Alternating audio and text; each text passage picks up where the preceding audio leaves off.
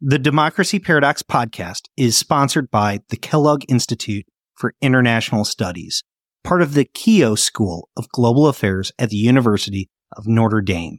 The Kellogg Institute has a 40-year history of excellence in advancing research and education on global democracy and human development. Learn more about the Kellogg Institute, including its world-renowned visiting fellowships for scholars at various stages of their careers at kellogg.nd.edu. In country after country, we've counted over 130 news outlets in 30 countries that were republishing content that was produced by Chinese state media outlets or the Chinese embassy. So these state media outlets are actually formally under the control of the Communist Party's propaganda department. Welcome to the Democracy Paradox podcast. This is my daddy.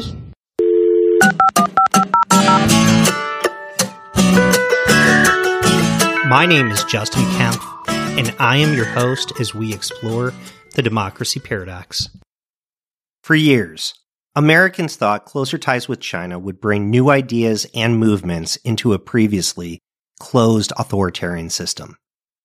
We believed we could make China more like the United States. Instead, China has flipped the script.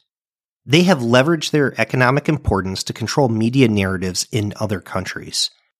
They have suppressed unfavorable coverage, intimidated journalists, and retaliated against those who speak out against them.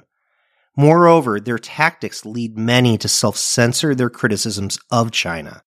So, in effect, their efforts become self-reinforcing over time.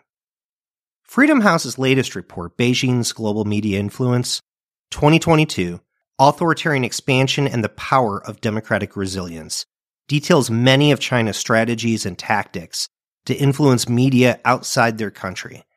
It examines China's influence efforts in 30 different countries, including the United States, the United Kingdom, and Taiwan. I reached out to Sarah Cook to learn more about these findings in this new report. Sarah is the research director for China, Hong Kong, and Taiwan at Freedom House. She also directs their China Media Bulletin and authored the executive summary of this latest report. We talk about some of the tactics China uses to influence the media around the world, but also the resiliency of many democracies who resist those efforts. If you like this conversation, I talk more with Sarah in a brief bonus episode available at Patreon or with an Apple paid subscription. You can also hear this episode ad-free with either of those services.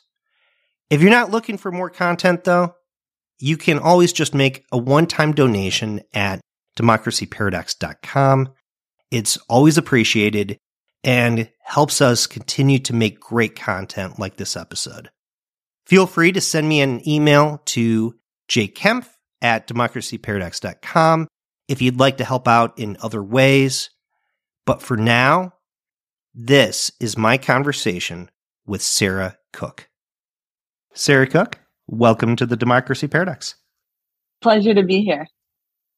So, Sarah, what amazes me about this latest report, Beijing's Global Media Influence, Authoritarian Expansion, and the Power of Democratic Resilience, is just the amount of detail that you put into it. The number of countries that you examine, the amount of emphasis on just individual examples. So why don't we start there with just an example? Can you provide an example that surprised you as you were putting together the research, where China clearly overstepped its bounds or did something new to influence media abroad? So there's one individual example I can give, but I think part of what really surprised me was the constellation of certain things. So one example that is new and would not have happened before and stood out and I think connects to the shock of what's happened in Hong Kong is just the fact that Hong Kong authorities are also getting into the business now of threatening news outlets and website servers in other countries. So for example, one of the reports I actually worked on was the Israel report. And so there, a Hong Kong government wrote to a local web service provider in Israel because they were hosting a website of Hong Kong democracy activists and asked them to take down the website. Part of what they did was they said hosting this website violates the national security law in Hong Kong, and your employees could be at risk because the national security law actually includes some extraterritorial, like very broad provisions. And actually the company did initially take down the website. Then there was a brouhaha and a lot of public backlash, and they put it back up, which I think epitomizes the overall findings of the report in some ways of these more aggressive influence efforts, but also encountering backlash in different countries. And then I think that company actually said, we're going to institute better screening of these requests. So then it actually builds up a deeper, longer term form of resilience. But I think that's just one example of how what's happening in China and what's changing in China and Hong Kong does have ripple effects outside, globally. I think the other thing that just surprised me in terms of overall findings, and we could talk about this more, is the sheer scale of content placements in mainstream media in country after country. We've counted over 130 news outlets in 30 countries that were republishing content that was produced by Chinese state media outlets or the Chinese embassy. So these state media outlets are actually formally under the control of the Communist Party's propaganda department. And basically, they're producing content that's then being inserted, sometimes labeled, sometimes kind of labeled, sometimes not labeled or deliberately disguised, into newspapers, television programs, radio to a lesser extent, because it's just not as widely used, around the world, like country after country, multiple mainstream media outlets. And just the sheer scale of that is really breathtaking. I think there's other questions about how impactful it is, but that's just something that a few years ago wasn't happening on that scale, and that they've really put a lot of effort into. In 16 countries, we found upgraded or new agreements that were what were facilitating that kind of injection of content. Just the sheer scale of readership and viewership of that is kind of mind-boggling, to be honest. When did China really start to expand its media footprint? I mean, it feels like it's been in recent years, but some of these media outlets like Xinhua have existed for a long time. So when did it really kind of take its media operations global? So all of these media outlets, for the most part, existed within China for a long time. So Xinhua is like a core element of the domestic propaganda apparatus. The foreign influence really started actually in the Chinese language media space after the Tiananmen massacre in 1989, because there was so much support for the protesters among the Chinese diaspora, and that really caught the Communist Party by surprise. And so they felt like, wow, we really need to do something about this. And that's when actually some of these techniques like this inserting of content, which they call borrowing the boat to reach the sea, where kind of Chinese state sources piggyback over local media to reach their audiences, first emerged in the Chinese language space, getting friendly business people to buy out media outlets. That started happening in the mid-90s with some outlets in Malaysia, in Hong Kong. In the 2000s, you saw it in Taiwan. So I think you definitely see this element of tactics and experimentation happening in the Chinese language space. And then I think what's newer is that over the last 5 to 10 years has been an uptick in trying to expand this globally. And some of this precedes Xi Jinping. Hu Jintao, his predecessor, was actually the first one to really invest some serious money in expanding the Chinese state media outlets and telling them to, quote, go global. Some of the filings we know about because of the Foreign Agents Registration Act and how much money an outlet like the state-run China Daily was spending on inserting content into local U.S. media. There was a huge jump around 2009. It like more than doubled in like a couple of years. And then it stayed at a very high level of like at least $1 million a year, more than that, even sometimes $2 million a year since then. So it started before Xi Jinping, but Xi Jinping has definitely emphasized it more. And I think in general, Xi Jinping is much more aggressive. So under Hu Jintao, there was some of this kind of censorship pressure happening, especially in Chinese language media and major international media, and pressure on foreign correspondents.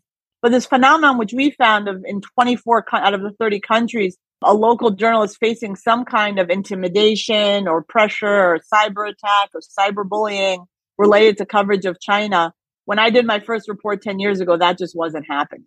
So that kind of evolution into the like local mainstream media, expansion into so many different languages and more aggressive approach is something that's much more recent, maybe the last 5 years.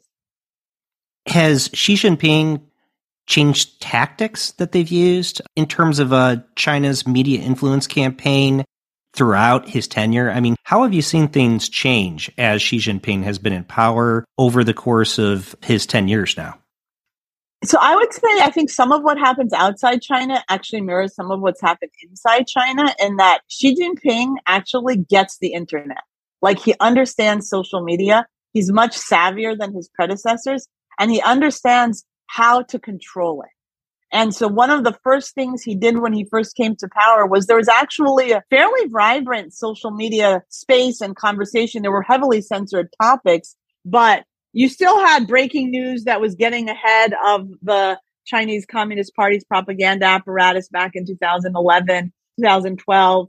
I mean, these are all on kind of domestic platforms. So like Weibo, which is kind of a Chinese version of Twitter because Twitter is blocked. So it was already pretty censored, but it was pretty freewheeling. And there was some real political and social conversations and sharing of information critical of the government. And he just squashed that. He came in and he basically issued new rules, arrested and detained some really influential social media people, even people like businessmen, like people who weren't necessarily political dissidents or anything like that.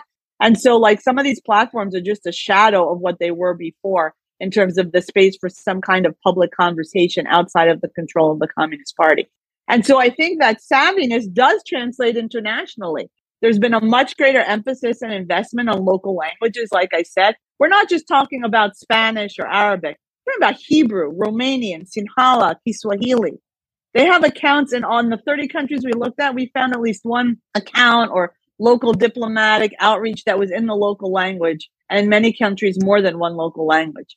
And so I think that's one element of savviness and engagement. Now, some of that is very genuine. It's about Chinese culture and Chinese food, but then you get some form of falsehood or disinformation or misleading content related to conspiracy theories about the origin of COVID-19, denials, and kind of muddying the waters about what's happening in Xinjiang, other kinds of anti-American narratives, based on not quite full truths. So I think it's that element, that there's that engagement, but there's also that more kind of aggressive and covert. So what we're seeing overall is we found that the tactics are becoming more sophisticated, more covert, and more coercive. And that just really came through as we were going across the sets of different countries. And some of the sophistication is in how covert it is. Some of it is, again, this kind of how do you tap into local influencers and get them to repost your content. So there's often some kind of trickery involved. Some of it is co-opting the local political elites and media owners to suppress coverage of the local outlets. And that we found in like 17 countries. So that was actually relatively common, where it's not just the Chinese embassy picking up the phone and telling a journalist not to cover this, but a local official, a ministry representative, or a media owner who either themselves got a call from the Chinese embassy or have their own business or other interests related to China and find that it's not a good idea to be publishing this or that report at a particular moment. Why don't we break down some of the tactics that they actually use? So I would say one thing we did for this report is we broke down the tactics into like 5 buckets. So one was propaganda. How are they getting their narrative out, including through various local media partnerships and things like that? 2 is disinformation campaigns. And some of that is the promotion of falsehoods, but it's also the real use of fake accounts to kind of muddy the waters. So this is an example of somebody else doing good forensic research that then we were able to use. I think it was an Oxford Institute, and I think maybe the Associated Press did this really in-depth investigation and found that a bunch of Chinese diplomat accounts on Twitter and on Facebook were being artificially boosted by fake accounts. And in some cases, like the UK ambassador, it was a tremendous percentage of his actual posts. If you looked at them, they looked like they were being shared and liked and super popular, but like I think it was almost half of them were actually by fake accounts. And in 15 of the 30 countries we looked at, including the US, including South Africa, including India, there was at least one diplomatic account that was in that list of those that had some notable proportion of tweets being boosted artificially. And then you've got more aggressive campaigns that are maybe more Kremlin-like, where they're trying to combine those, where they've got false information from some kind of fake account or persona, And they're trying to get that into the main public debate on social media. And in some cases, we found it wasn't just about China. It was also maybe about sowing confusion, about influencing opinions about political candidates and things like that. So that's kind of disinformation. So you got propaganda, you've got disinformation. Then you have the censorship intimidation. And that's the attempt to suppress certain types of news and coverage or to punish outlets that engage in that kind of coverage that is disfavored by the Chinese Communist Party. Then you've got control by companies that are very, very close ties to the Communist Party. So that might be like digital television in parts of Africa, social media apps like WeChat, to a lesser extent TikTok, and like even some of the devices like Xiaomi phones, for example. And the ways in which there have been sporadic evidence, at least, and investigations, and this is one place that needs more research, of some form of content manipulation happening on those platforms. And then the last was actually trainings for officials and journalists, not just to try to get them to think kindly about China or the Chinese governing regime, but to adopt certain practices and norms related to, quote, Marxist journalism. So like not as critical of the government, we need to support the government, or how do you, quote, guide media and public opinion? So that was in fewer countries, and there wasn't a lot of evidence of it being adopted. But in some places, like in Nigeria, for example, the government did use Huawei middle boxes to block some political and social websites, for example.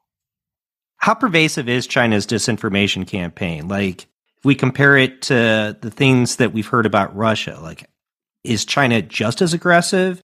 Is China doing more? How should we compare it to something like Russia's disinformation campaigns? So I would say, I think in some ways the China-linked kind of disinformation campaigns are less sophisticated than what the Kremlin has done.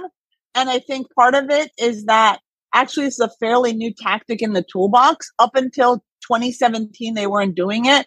Only in like late 2018 did we discover they were even doing it after a campaign in Taiwan and then some takedowns that happened in 2019 on Twitter. And it turned out they'd been doing it since 2017, mostly in the Chinese language space up until then, to try to smear the reputation of certain dissidents and people like that.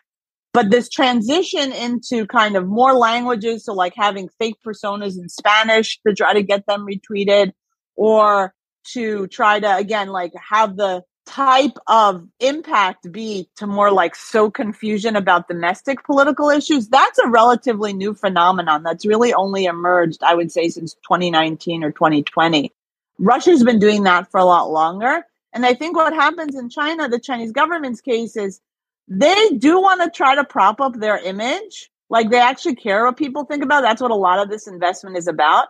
I think they do shoot themselves in the foot, because then when these disinformation campaigns get exposed, then everyone's like, how can you talk about win-win and non-interference in local domestic affairs and then do this stuff?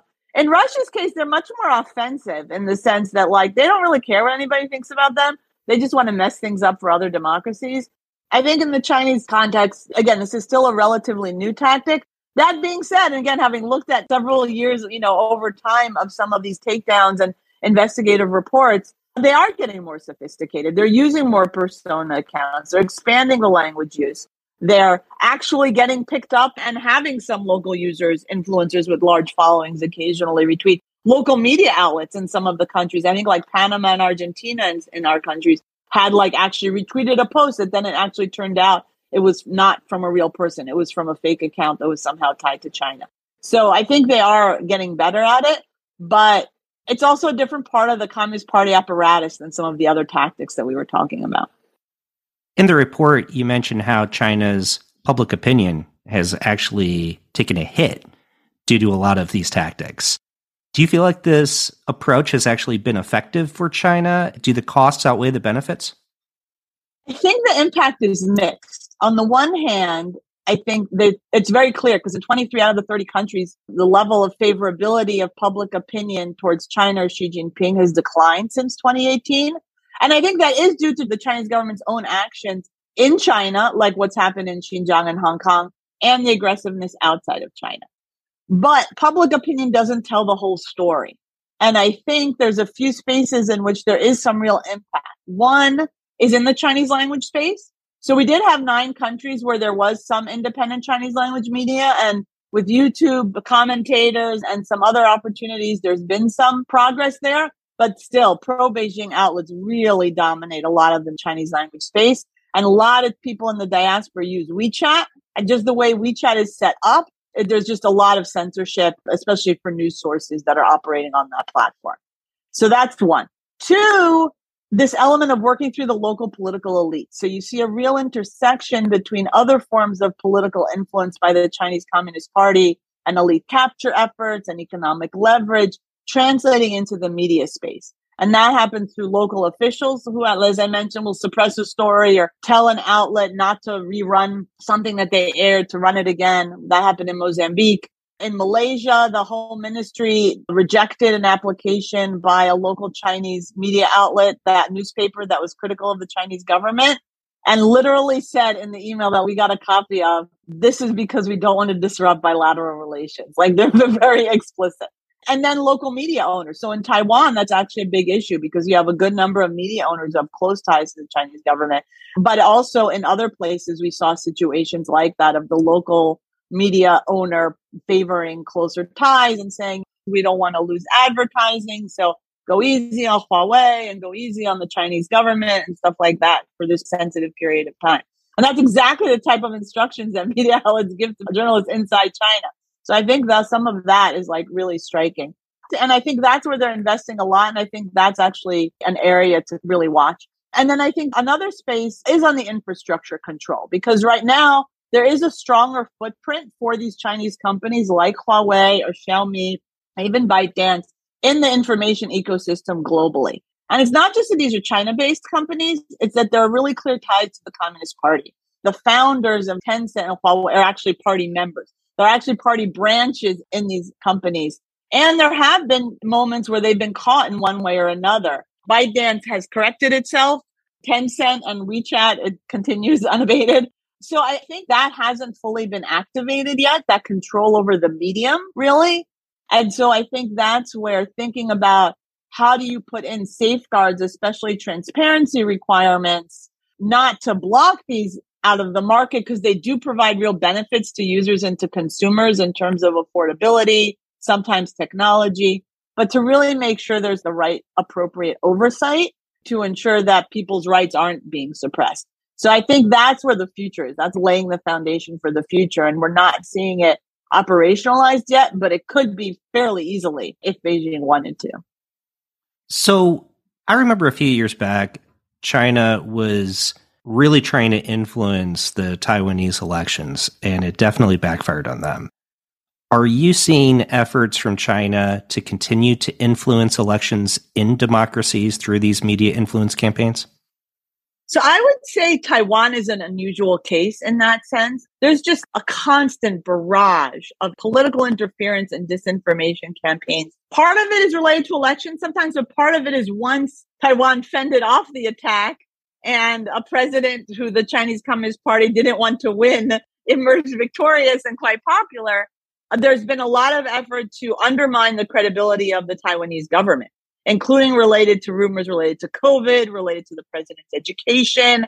Now there's a lot of threat mongering after Russia's invasion of Ukraine to try to undermine fears and make people feel like the Taiwanese government can't protect Taiwan or isn't taking appropriate measures. I think what's really incredible is that Taiwan, as we ranked countries and gave them scores, they faced both the highest level of influence efforts, but also the highest level of response and resilience. And that's not just to the credit of the government. It's really civil society that's been taking the lead.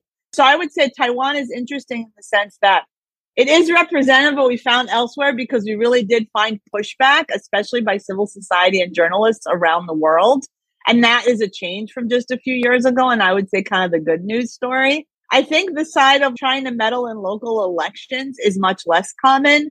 There was a tiny bit in the US around 2020, but not very impactful. They dabbled in it. There was this one 2-week Facebook campaign, and then it was caught and taken down in the Philippines that was trying to promote Duterte a bit.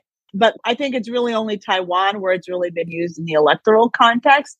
I think many other cases, it's more related to more immediate interests of China, Chinese investments, Chinese companies. Huawei has been actually a very aggressive player and also trying to influence media, including in ways that are kind of more covert or aggressive. So I think it's usually more on that topic, but you really do see pushback. So even with these media content placements, in 27 of the countries, outlets that had Chinese state media content also ran critical coverage, especially from international news wires, because that's, quote, safer than doing their own original reporting on these topics. And they don't have correspondents always in China. So I think that's how you see this diversity of coverage that news consumers thankfully are still receiving. And that's why public opinion, is still maybe not turning as favorably towards the Chinese government as they might like.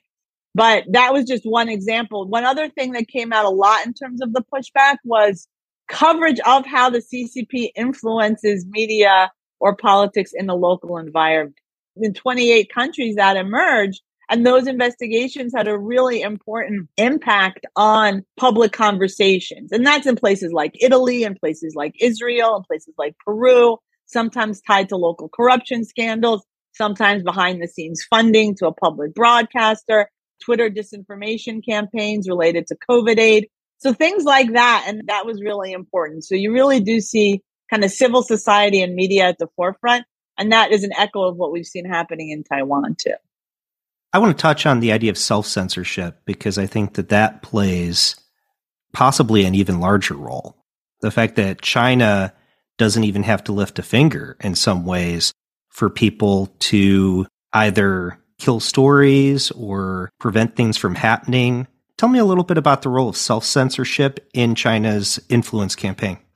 That's actually a good point. I think that is one form of impact that I forgot to mention earlier, because I think even in a situation where, let's say, a Chinese diplomat picks up the phone and asks for a story to be suppressed, in some places, like in Kuwait, that happened. There was an interview with the Taiwanese Minister of Foreign Affairs, and they got the website to take it down and replace it with a statement from the Chinese embassy itself. But in a lot of times, that kind of direct pressure is rebuffed. And there's a little bit of an indignant response on the part of journalists and editors. But there's often a bit more of an effective outcome, perhaps, if the request is made to upper management, or, as you said, if upper management preemptively decides it's not worth the risk for this or that reason to run a certain types of information. And then you have at the personal level in 16 countries, journalists or commentators reported self-censoring, either because they were concerned. I mean, and if you look at the Chinese space, it's actually concern over the real safety of family members in China for exiled journalists. I think in other cases, it's not being allowed access to the embassy, or it's not being allowed to be able to travel to China, or it might be withdrawal of advertising and things like that. But, in a kind of humorous example of the upper management thing, in the UK, GQ magazine listed Xi Jinping as one among the top 10 worst dressed leaders. And after they published it, then the upper management asked them to remove him from the online version because they were worried. They're like, how these things spread on the internet, and we don't want to offend anybody. Now, you mentioned Taiwan as being not just one of the biggest targets, the largest targets of China, but also being one of the most resilient of all the democracies. And I noticed that a lot of the countries that are targets of Chinese propaganda are also very resilient, like the United States, the United Kingdom. What are some of the sources of this democratic resilience? That's a really good question. So I think there's two elements to it. And this is kind of how we arranged the methodology as the project was evolving, because this became very clear. One are elements that are kind of the direct response, right? If a Chinese official or a diplomat intimidates a journalist, you call them into the Ministry of Foreign Affairs and you tell them that is unacceptable behavior. So like France did that twice. I think the other is, again, like I was saying, kind of reporting and investigative reporting about what's happening in terms of Chinese investments and things like that. I think then there's more this element of kind of underlying media regulations and democratic resilience that really does play an important role. So the fact that a lot of democracies have freedom of information laws. And we found a number of countries, in I think it was Peru, in Nigeria, and Israel, that those laws were actually used to uncover information related to some kind of questionable dealings involving a China-linked actor. rules regulating foreign ownership in the broadcasting sector. So we actually didn't see that many examples of Chinese state-linked entities buying actual media.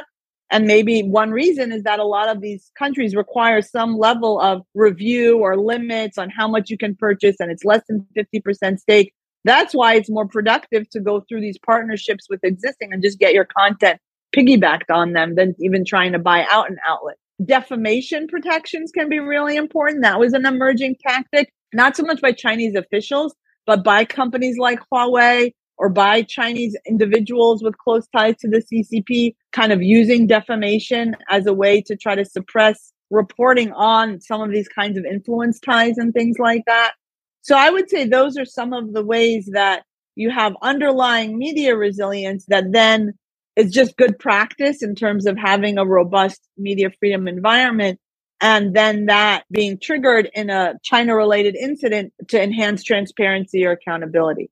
Now, the flip side is also true, because one of the real vulnerabilities we found is that in 19 of the 30 countries, local media are facing increased attacks since 2019. Mostly from government officials in some countries like Mexico, the Philippines, the United States. It's also from non-state actors. But that's actually really a problem, because if you're concerned about media freedom in and of itself, but if you're also concerned about how this kind of authoritarian foreign influence can infiltrate our societies and have an impact, if those local editors don't have the ability to say no if they're being put under pressure not to write something, or if they don't have protections from defamation, or they're just in jail because they've been punished for writing something critical of their own government, then that really does also weaken the resilience vis-a-vis this authoritarian influence as well. So we've already stated that many of the countries that are the most targeted are also the most resilient. Are they the most resilient because they've had to deal with the Chinese threats, or is it something just in their democratic DNA that was there already? Yes, I think they've been facing it longer. I think one thing I would note is when you actually look at the data and like the next level down. So if you look at the top three, like the US, the UK, and Taiwan, they have faced very high levels of influence efforts, but are also very resilient. But I think one of the things that's really striking in this report, in terms of how global the influence effort is that the next countries down the line are ones like Nigeria, Argentina, the Philippines, Kenya, Spain, Italy.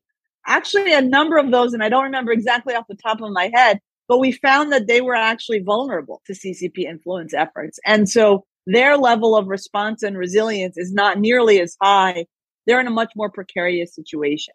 And so I think it's not necessarily always that the countries that face the most influence efforts are also the most resilient. I think what we see is this element of where is it a newer phenomenon? So there's some catch up happening.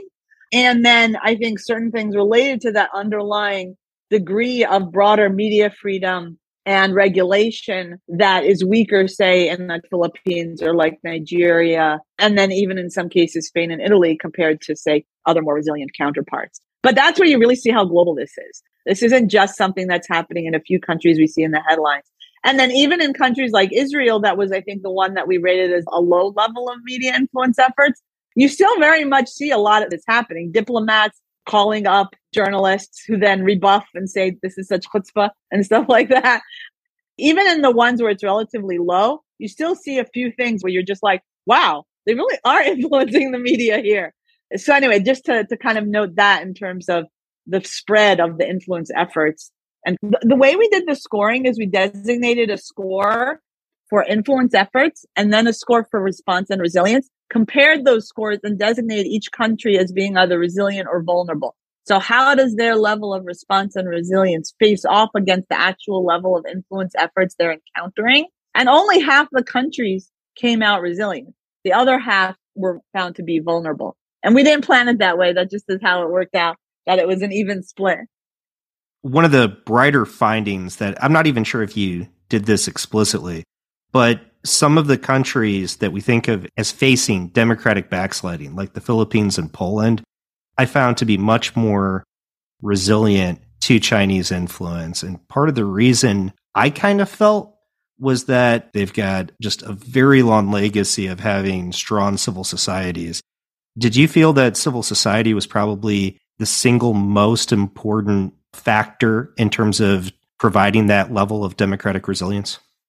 It varies from country to country, but strong civil society and strong journalistic ethics and investigative journalism tradition, which of course, like the Philippines also has very much of, were really important. And that's where you just really do see civil society and media taking the lead, where in a lot of countries, the government response is lagging or is even being unhelpful in this case. Kenya was another country, has democratic challenges, but the level of journalistic professionalism and some of the self-regulatory bodies and the editorial independence in the traditional media really came through. There was one example where the public broadcaster, which is state-owned and has strong partnerships with Chinese state media, ran content that was unlabeled, and the local media council actually rebuked them for doing that.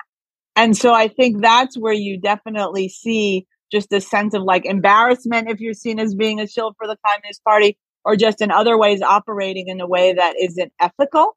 And in the Philippines, there was another interesting example of one of the journalist unions. Actually, this is one of the few examples we saw around the world, issuing ethical guidelines about covering China. And it addressed things like maintaining editorial independence, certain phrasing maybe regarding the South China Sea and what terminology that kind of inadvertently accepts China's position or repeats Beijing's talking points, but also things like avoiding racist language, which we did find was an issue in a number of countries, even that had stronger resilience. So like that was a really interesting example. And I think that's where you see the response and the innovation being global too. It's not something that's just coming from Taiwan or Australia or the US.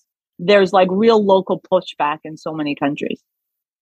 So, Sarah, we started by asking you to provide an example that shocked you about China overstepping.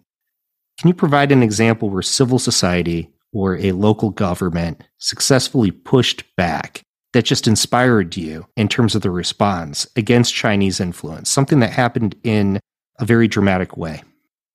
I mean, I know we've talked about Taiwan, but it really just stands out because of the scale and the commitment of resources on the part of China, particularly in advance of the January 2020 election, and the real multi-stakeholder effort by the government, by technology companies like Facebook that like set up a war room, by civil society to really work together in really innovative ways in creating bots and chat rooms that would fact-checking bots that link back to fact-checking organizations.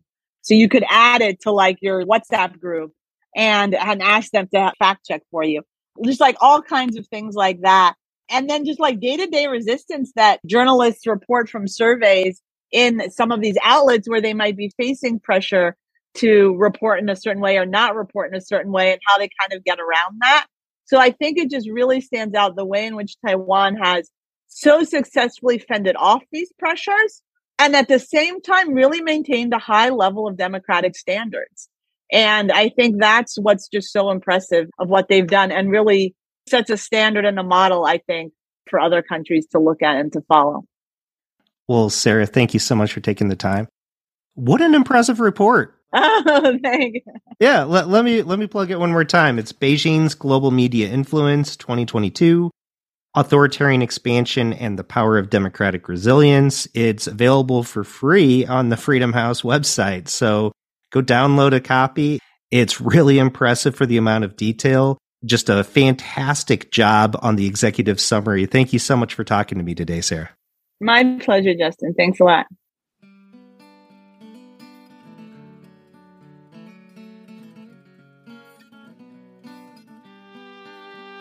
If you are listening to the show, please leave a review. It really does help shows like mine stand out. Also, please share the show with colleagues and friends, because word of mouth goes a very long way. Facebook and Twitter are great, but really just talk about it. There's a full transcript at www.democracyparadox.com. Thank you for listening.